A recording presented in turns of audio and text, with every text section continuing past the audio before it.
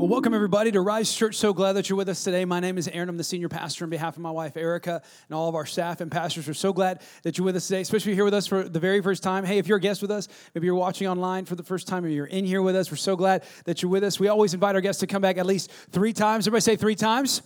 And here's why, as I know when you go to a new place, you don't always get the best experience on the first experience. So my hope is that you'd come back and we could be your spiritual family. If you are watching online, I want to tell a few things to you that would help us. Would you do me a favor and like, comment, and share? It helps us get through some of the social media algorithms and actually gets the word of Jesus out to the masses. And then if you're in here, do me a favor, take out your phone and check in on Facebook or maybe one of your favorite social media places. Just let somebody know, hey, you're at church. And we're starting a brand new series today that I think we're all going to love, and it's called The Shocking Statements of Jesus. The Shocking Statements of Jesus. I've noticed, I grew up in church, but you didn't have to grow up in church to have a caricature, is what I call a caricature of who Jesus was. And I've noticed this. This is the truth about just being a pastor and watching how people are with other people and how they're connected with other people, is that the way you see Jesus, if you don't know the true how Jesus was, it affects how you think Jesus is right now. And if you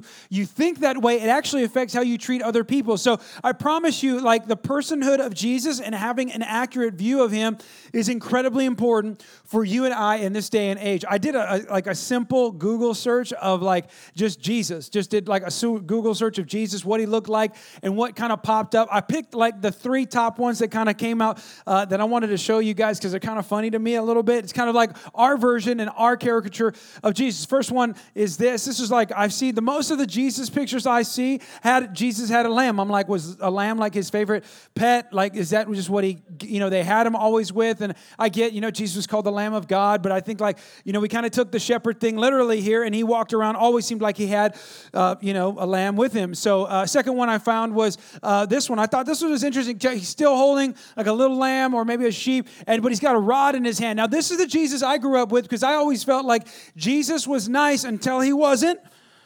Until you did something wrong, and he had a stick that he's going to whoop you with when you did something wrong. So to me, that's a rod. That's not necessarily a shepherd's staff in my opinion, but okay, so that's just kind of how I see God. Last one, last maybe version of Jesus. This is the most interesting version of Jesus. Yet again, holding a lamb, but this is the most good-looking version of Jesus I've ever seen in my entire life. I'm like, that's Brad Pitt. That guy's got a six-pack under his dress he be wearing, And I'm like, this guy is crazy. He should be on one of those 1982 romance novels, you know what I'm talking about, that mom always had reading. And I'm like, that's an interesting version of Jesus. But if you don't have, here's the whole point, if you don't have a good, proper, accurate view of Jesus, it affects how you live today. And so what I'm going to talk to you today about is I'm going to give you maybe an insight, pull back the veil of who Jesus was. Yes, he was amazing. And yes, he did miracles. And yes, he was incredible. He was Jesus walking around on this earth doing amazing things. But he said some pretty controversial things. I told someone the other day, I said, you know what Jesus was? If you had to summarize what he really was, he was a troublemaker in his time. He caused some issues. He stirred up stuff. And if you read the whole Bible, you'll see that. And so that's what we're going to look at today. If you have your Bibles, turn to John chapter number 6 or put it on your phones, maybe push to John chapter number 6. If not, we'll be up on the screens here in just a minute. But let's pray before we get started. Father, I just thank you, God, that today you have a message for us. You have a word from God. I know that I'm not good enough to preach your word, but I know by the power of the Holy Spirit, you'll have something to teach us. And I just pray that today we would all learn and listen. Be better for your son, Jesus, inside of our lives. We ask you for that in Jesus' name. And everybody said? Amen. Amen.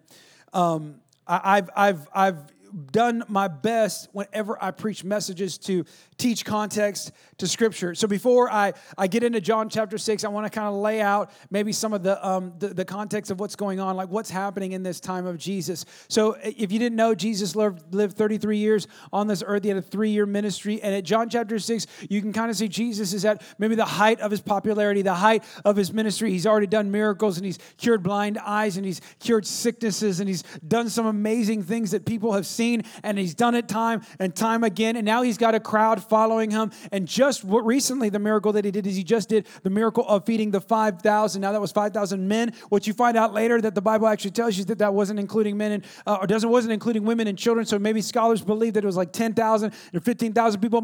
He did that with a little kid's lunchbox. And here's what I know about people: as soon as you promise them free food, they come. Come on, it's like saying free tacos, free nachos, free burgers. I'm there, Jesus. Where are you? I'll be there to help set up the equipment because I know there's going to be some free food. So he does something amazing, and he crosses the Sea of Capernaum and goes into a temple and starts teaching. And now people are there asking him not for Jesus, not asking for God, asking for his stuff. He does what a good God always does, is he provides, and he highlights this thing for us that we tend, if we're not careful, we tend to come after God's stuff. And he starts to teach, and he does something so unique and starts saying something that's crazy. Again, the height of his ministry, everybody's around. He's got the most likes. He's got the most followers. Everybody's watching him on YouTube. He is popular. And then he says these crazy words, John chapter 6, verse 53. And Jesus said again, I tell you the truth, unless you eat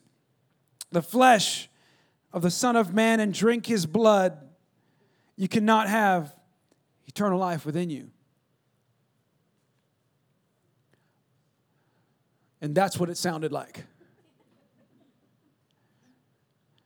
People did a double take, They're like, wait, did he just? He didn't just. No, that's not. No, we just ate fish and bread and it was awesome. Like, that's not what he said. And then Jesus does something funny. He doubles down.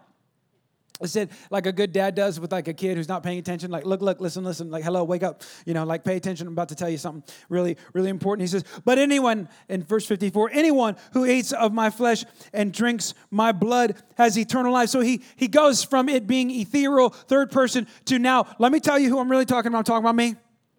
And he says, you're going to have eternal life if you eat some of my flesh and you drink some of my blood. And I will raise that person in the last day. In verse 55 says, for the flesh, he does it a third time. It's like, Jesus, stop, Like, could you imagine being on the front row of the church? You're the usher, and you've been ushering people in, and there's no room for people, and you're excited, and church is growing, and things are going awesome, and the pastor's up there talking about cannibalism, and you're like, what's going on? And he triples down, and he says, for my flesh is true blood, and my blood is true drink. And you and I read this symbolically because you and I know he was referencing communion, what we just did today at church, and but at that time, they read it literally because he had not been to the Last Supper and explained what communion was. And he had not had the Friday moment in the garden and then the moment when he gets crucified. And then he had not had the excitement of his resurrection. And he had not had the moment where the church had even started to remember him. You got to remember at that time, none of that had happened. So it was like me getting up here and saying, everybody make a line. We'll start right here. I will conveniently start cutting pieces of my skin off. And as you walk by, I will give them to you. You will eat my flesh. And by the way, I went to the doctor. I got plenty of vials for everybody to drink. Go ahead. It's okay. And when you do that, you're not only going to be a part of the church, you're going to be a part of eternal life. Congratulations. You and I would think that would be a cult. You'd be like, this is weird. That's not what I signed up for. Where are the miracles, Jesus? Because many people were freaked out. And then the Bible says in verse 60, the first people to pipe up are his disciples. I think of it like the PR guys for Jesus. Jesus needs PR guys at this point. Because what you don't do is when you're super popular, do something dumb or say something dumb to lose all your popularity. And so in that moment, the disciples say something that you and I would say, that we've probably said to Jesus on our own time. And he says this they say this in verse 60. He says, on hearing it, many of his disciples say, this is hard teaching. Well, yeah, that's an understatement. That makes sense. You and I would say that. And they say this funny, they ask us, who can accept it? The word accept there in the Greek was a coup. It meant like the idea of you saying something you're hearing God's voice to birth faith, which means they were tagging to Jesus. They're saying, Jesus, wait, this is too hard on them. You've crossed a line. And now that you've crossed the line, you're saying things to them. How is what you're saying going to make them have faith in you and have faith in us? You're running them off. He needs a PR guy, right? It's like, okay, like if I was with Jesus at that time, I kind of imagined myself where I would have walked up and been like, okay, hey, look, can you go back to that miracle stuff? That attracted everyone. Like, go feed us again. I'm hungry, you're hungry, everybody's hungry. If you feed them and you give them what they want, come on, then they'll come back again.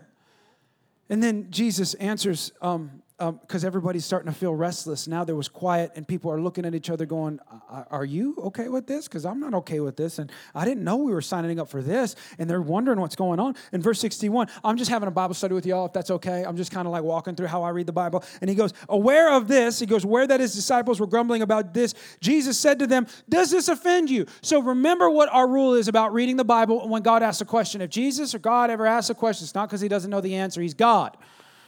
Okay? It doesn't make any sense for God to ask a question unless he's asking the question for you to ask the question to yourself. And he's saying, does this offend you?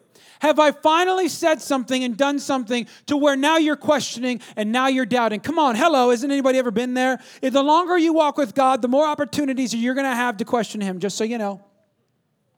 The more you read the Bible, the more you're going to get into it and go, that doesn't make sense with the theology that I grew up with my uncle and my grandpapa and my Grammy told me about what was happening and what it meant to live God. Because like, you always remember this as a kid. You remember like what your grandmama always told you about Jesus? Like, if you just follow God, your life's going to be amazing. That's something a grandma would tell her grandkid.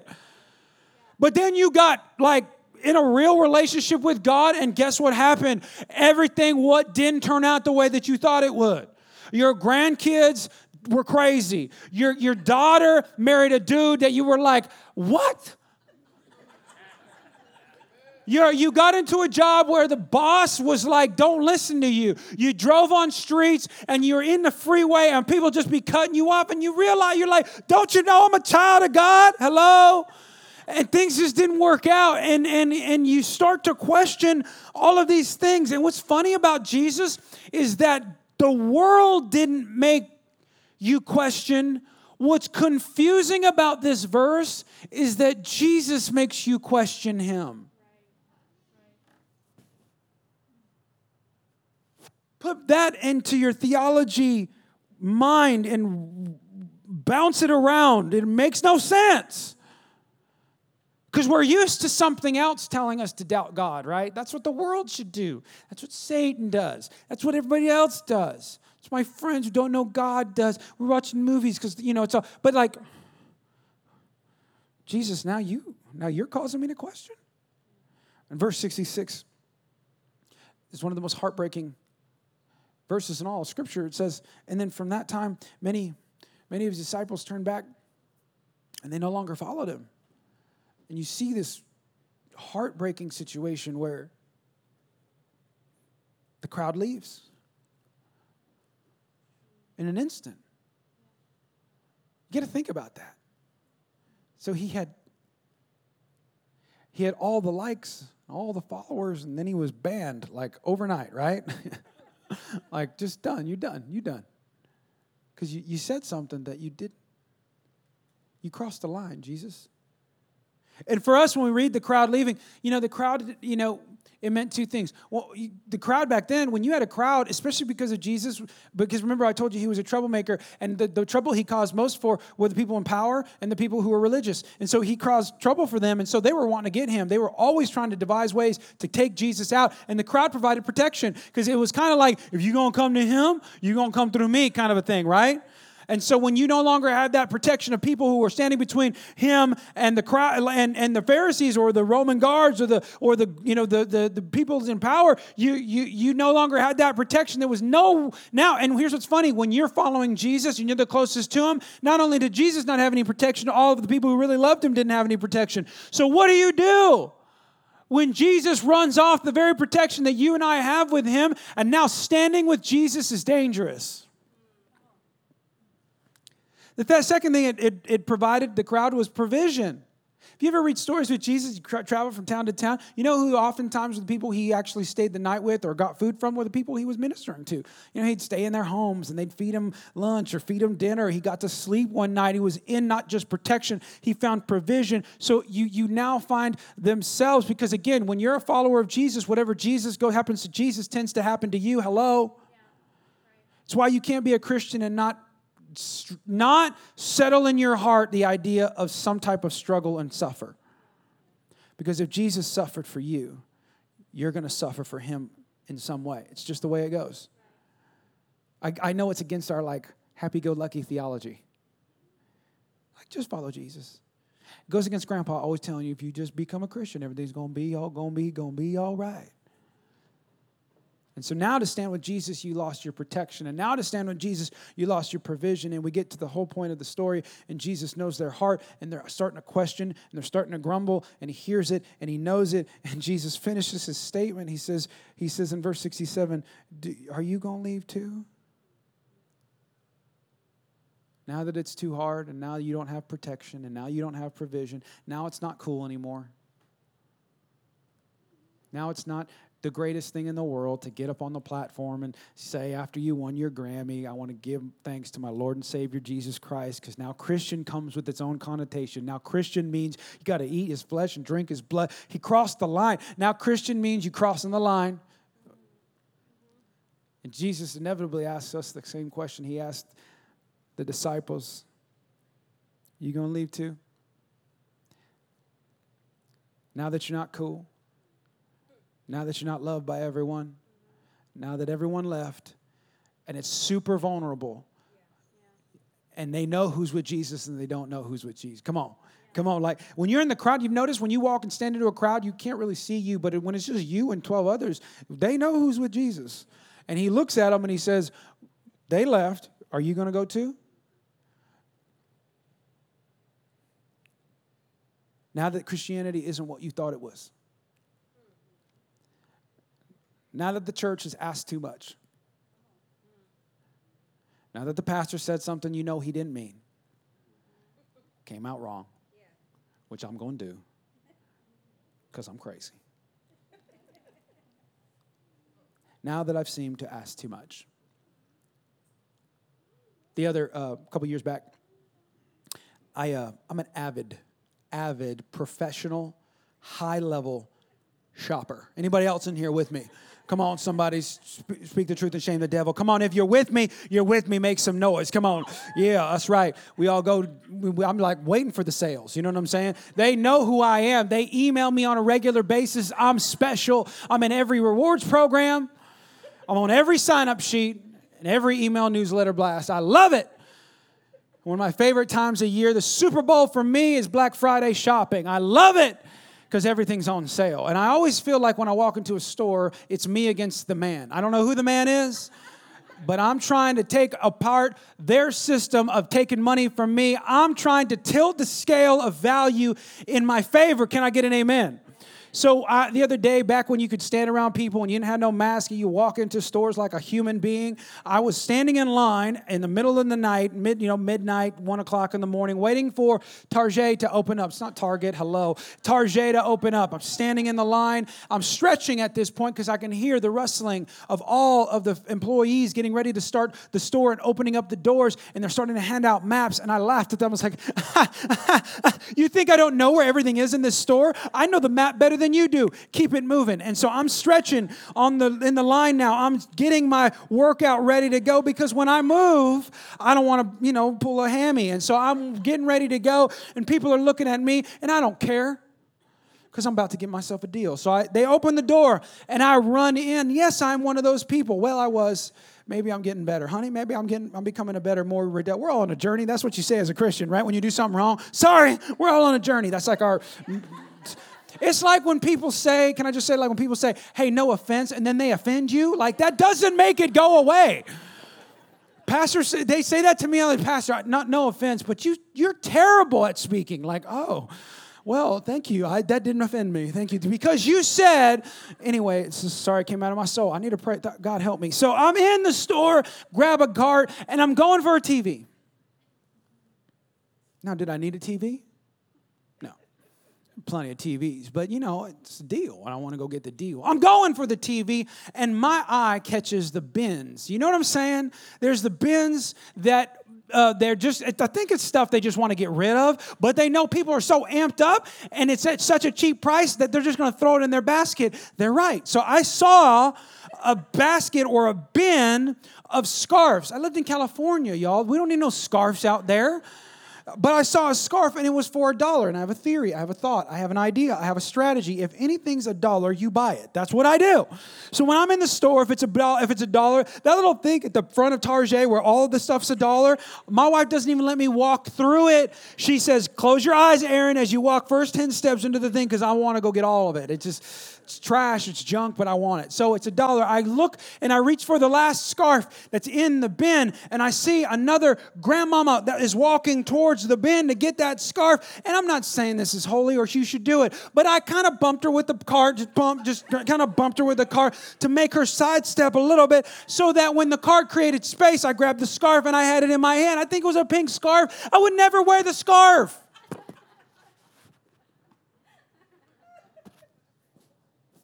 But it was $1, and if it's $1, you buy it. And I got to the TVs, and wouldn't you know it, the TVs were gone. And I remember thinking, this is a store, right? Stores sell products. To me, the consumer, I'm here to do my job.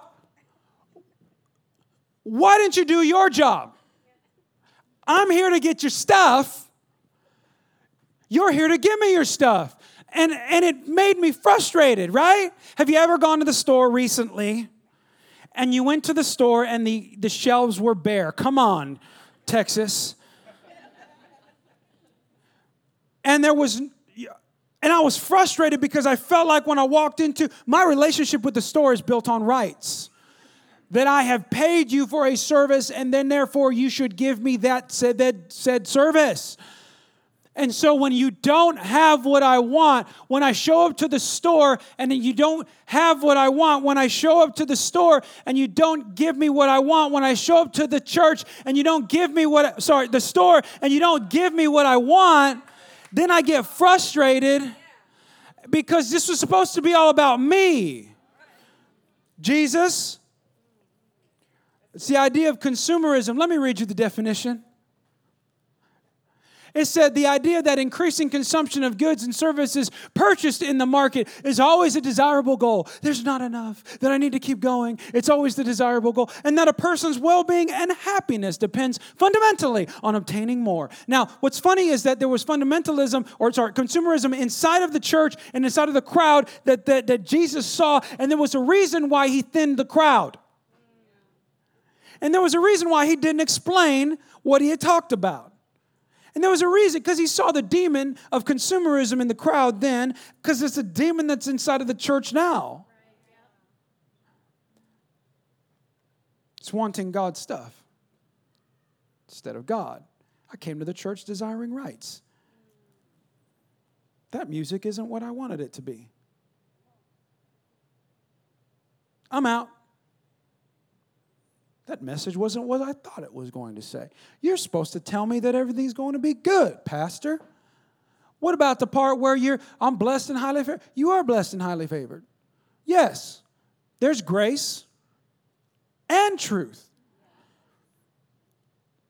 And when we come to a church where we wrap it in such good Christian language, we sound so holy.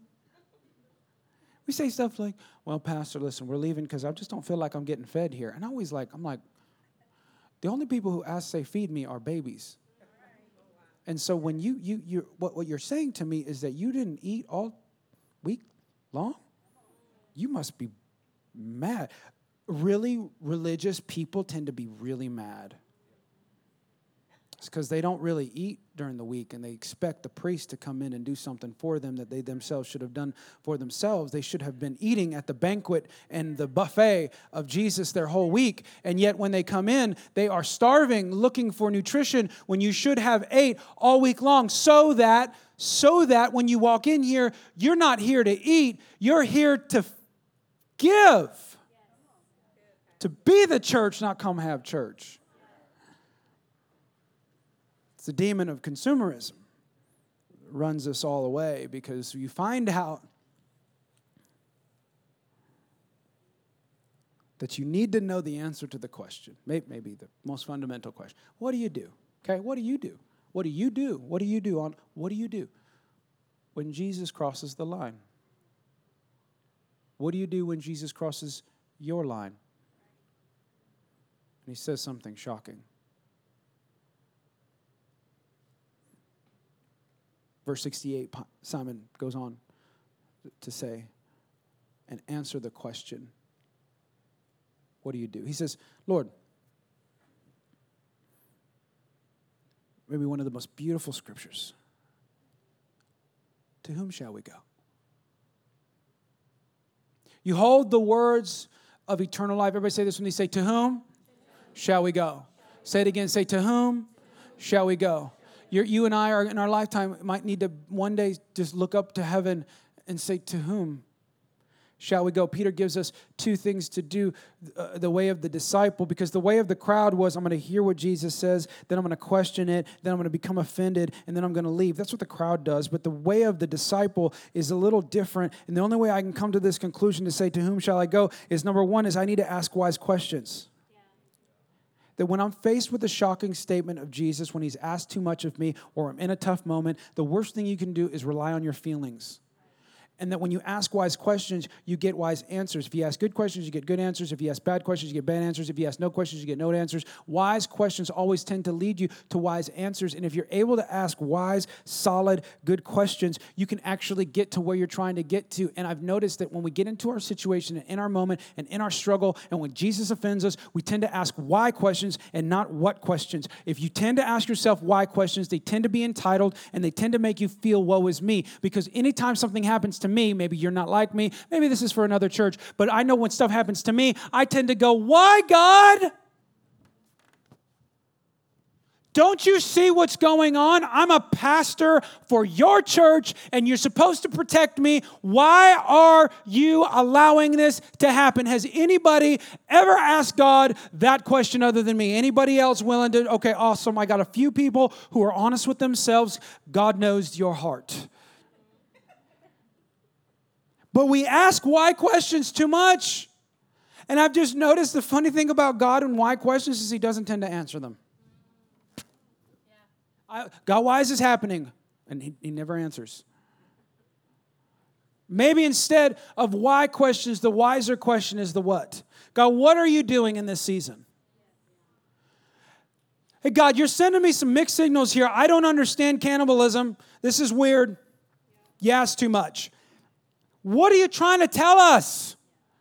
What are you saying? What are you teaching me in this season? What are you trying to get out of me? What evil are you trying to reveal in me? What has happened? What are you doing in me that is going to produce good things for me later?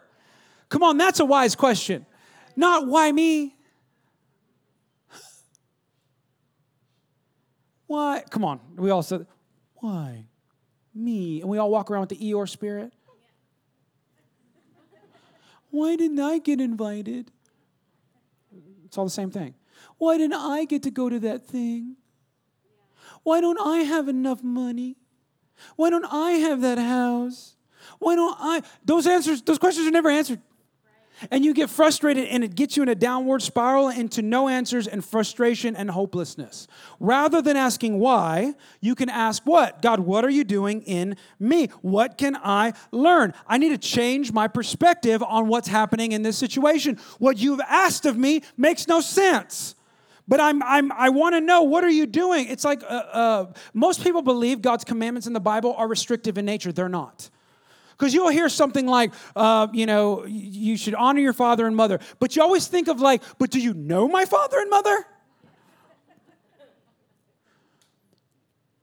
why do you have me honor my father and mother? No, better, what are you teaching me in honoring my father and mother? Because it's not restrictive in nature, it's protective in nature. My kids come to me the other day. We were in the street playing in the front of our yard, and they're like, hey, I'm like, there's a kind of a really dangerous street next to us. The front street is fine, but there's a little more, they move it a bit. And they like to play in the really dangerous part, like every kid in the world. And I'm like, hey, just don't play in that part of the street. And they're like, Dad, why? It's fun over there. And I'm like, you know what? And because I'm a quality, high-level dad, I'm like, that's what I do back to them, you know? Any other dads do that too? Okay, great. This is dad fail, but I just did it. Anyway, and so I'm like, son, do you realize if you would, better question to me would have been, Dad, what are you trying to teach me about that? I'm like, what I'm trying to teach you is that I don't want you to get hit by a car and you disappear from the world. That's what I'd rather you not happen. But to them, they think restrictive. I don't have any fun. Roar. And we do that to God, and God's saying, what are you talking about? That looks really great from a distance. Sin looks incredible from a distance. Have you noticed that? Like, oh my gosh, that looks amazing. The closer you get to it, you're like, this is terrible. This is not what I thought. Come on, if we're honest. And so God's trying to protect you and protect me. And he says, you need to ask good questions. The second thing as I wrap up, he says, consider the options. Peter highlights the better way, the godly way to consider the options, to prayerfully evaluate my options with wisdom before I make the decision. I'm going to say it again. Considering the options of godliness is this. I prayerfully evaluate my options with wisdom before I make the decision. The key word here, do you want to know what the key word is? Before. My pet peeve in the last 3 months is how many people have come up to me and said, I made a great, really big decision in my life. And I'm like, oh, okay. And I really don't care what decision you made. I care how you came to that decision. Because if you came to the decision through wisdom, that helps you make a pretty good decision most of the time. And I hear people often nonstop, well, I felt like, and I'm like, Like, because I don't know about you, but anytime I've trusted my feelings and I followed my feelings, it ended up in disaster. No wise person ever says, just do what feels right. There's some things that feel right when I'm driving on 1604. I'm telling you, when I'm in HEB, there's some stuff that feels right. I want to crack open some heads and pour milk over people. I want to throw bread. I'm telling you, like, anybody else want to be honest in here? Okay, good. Because, like, that's the worst way to live. Don't do what feels right. I need to do what is honorable and wise and evaluate before I make the decision, because Jesus is going to ask you something. He's going to ask something of you, and when he asks too much,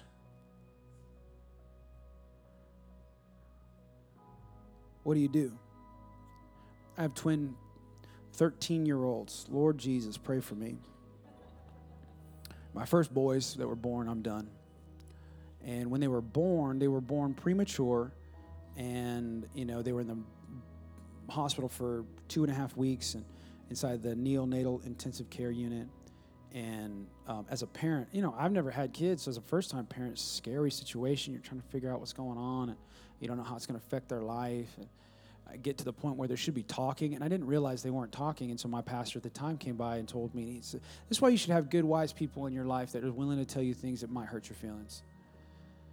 It's like, highlight things you don't see, And he took a chance and a risk that saying something about my children might offend me. He says, and he was so kind, he was so gentle about it. He said, hey, I think that your kids might be a little behind in their communication. They might not be where they are, but maybe I could be wrong. You maybe check them out, maybe get them evaluated. So we did that. Wise counsel again. We checked them out, had them checked out. And after the checkout, after the specialist sat down with us, she said, listen, I see this. I know this. This is my field of expertise. I've seen this from time to time. I know what happens. Just so you know, your kids are way behind, and they're never going to catch up. They're not going to be in the grade they need to be in. They're not going to be in the class they need to be in. They're not going to speak the way they should. They probably won't get a job the way they should. I'm just telling you, you need to prepare yourself now for the road ahead in life. And, as a parent, come on, how many of y'all know, like, that would be devastating? I mean, it was devastating. We're devastated. And I remember thinking, no. And I said, not my kids. I said, I think you're wrong. And she's doubled down. She said, bring them tomorrow. We'll put them in a classroom with the kids of their age and where they should be. And you'll be behind one-sided glass. You can see in, they can't see you. And we'll just show you what we're talking about. We'll give you an idea. We'll show you a glimpse of their future. And I said, fine, let's do it. I said, I'm going to go. I get what you're saying. God's not going to, I started speaking words of, life over me and my kids. And I'm walking around with the Bible. And I'm like, you don't know I'm a pastor. This wouldn't happen to me. So I get inside that room and I watch them. They put our kids in the middle of the room and they didn't talk like they should, and they didn't walk like they should, and they didn't interact like they should, and they didn't say things like they should, and they didn't play like they should, and all of my fears and worst nightmare was coming to life before me. I literally watched it. She looked at me and she said, see?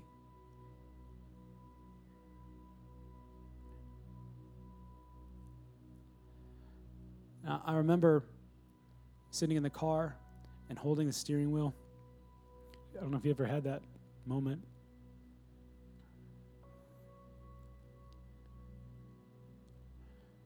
I was squeezing the steering wheel. I looked, I was like, this makes no sense. I said, God, but I'm your son, and I work for you. I've given you everything I can. This shouldn't happen to me.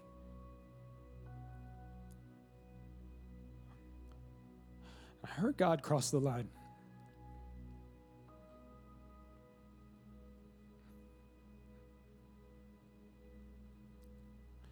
He asked me to trust him with my kids. For me, cross the line. It's too much, God. You asked too much. I trust me with my kids. I couldn't fix it. I couldn't heal them.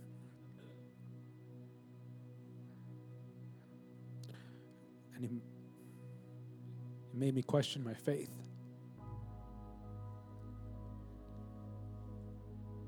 And then I remember this verse, Peter. And he said, to whom shall we go?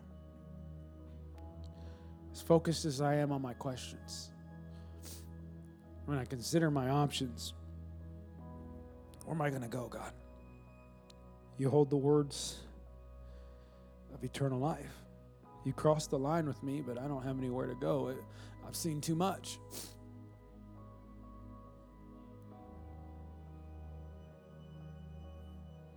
And so I had to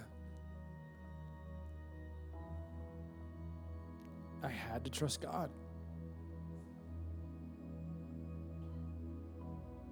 And I just wonder what that line is for you. What has God asked of you that is too much? And it's caused you to question and caused you to doubt and caused you to wonder and wonder why you're even following this rabbi from Nazareth anyway. That's why we're all here.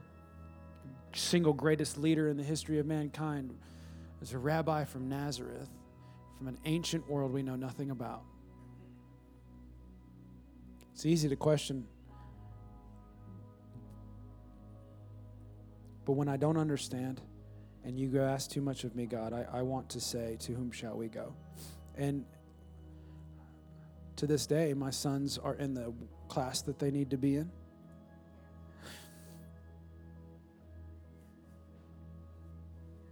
They talk. See, for you, talking is normal for your kids. For me, it's a miracle. And they're exactly where they need to be.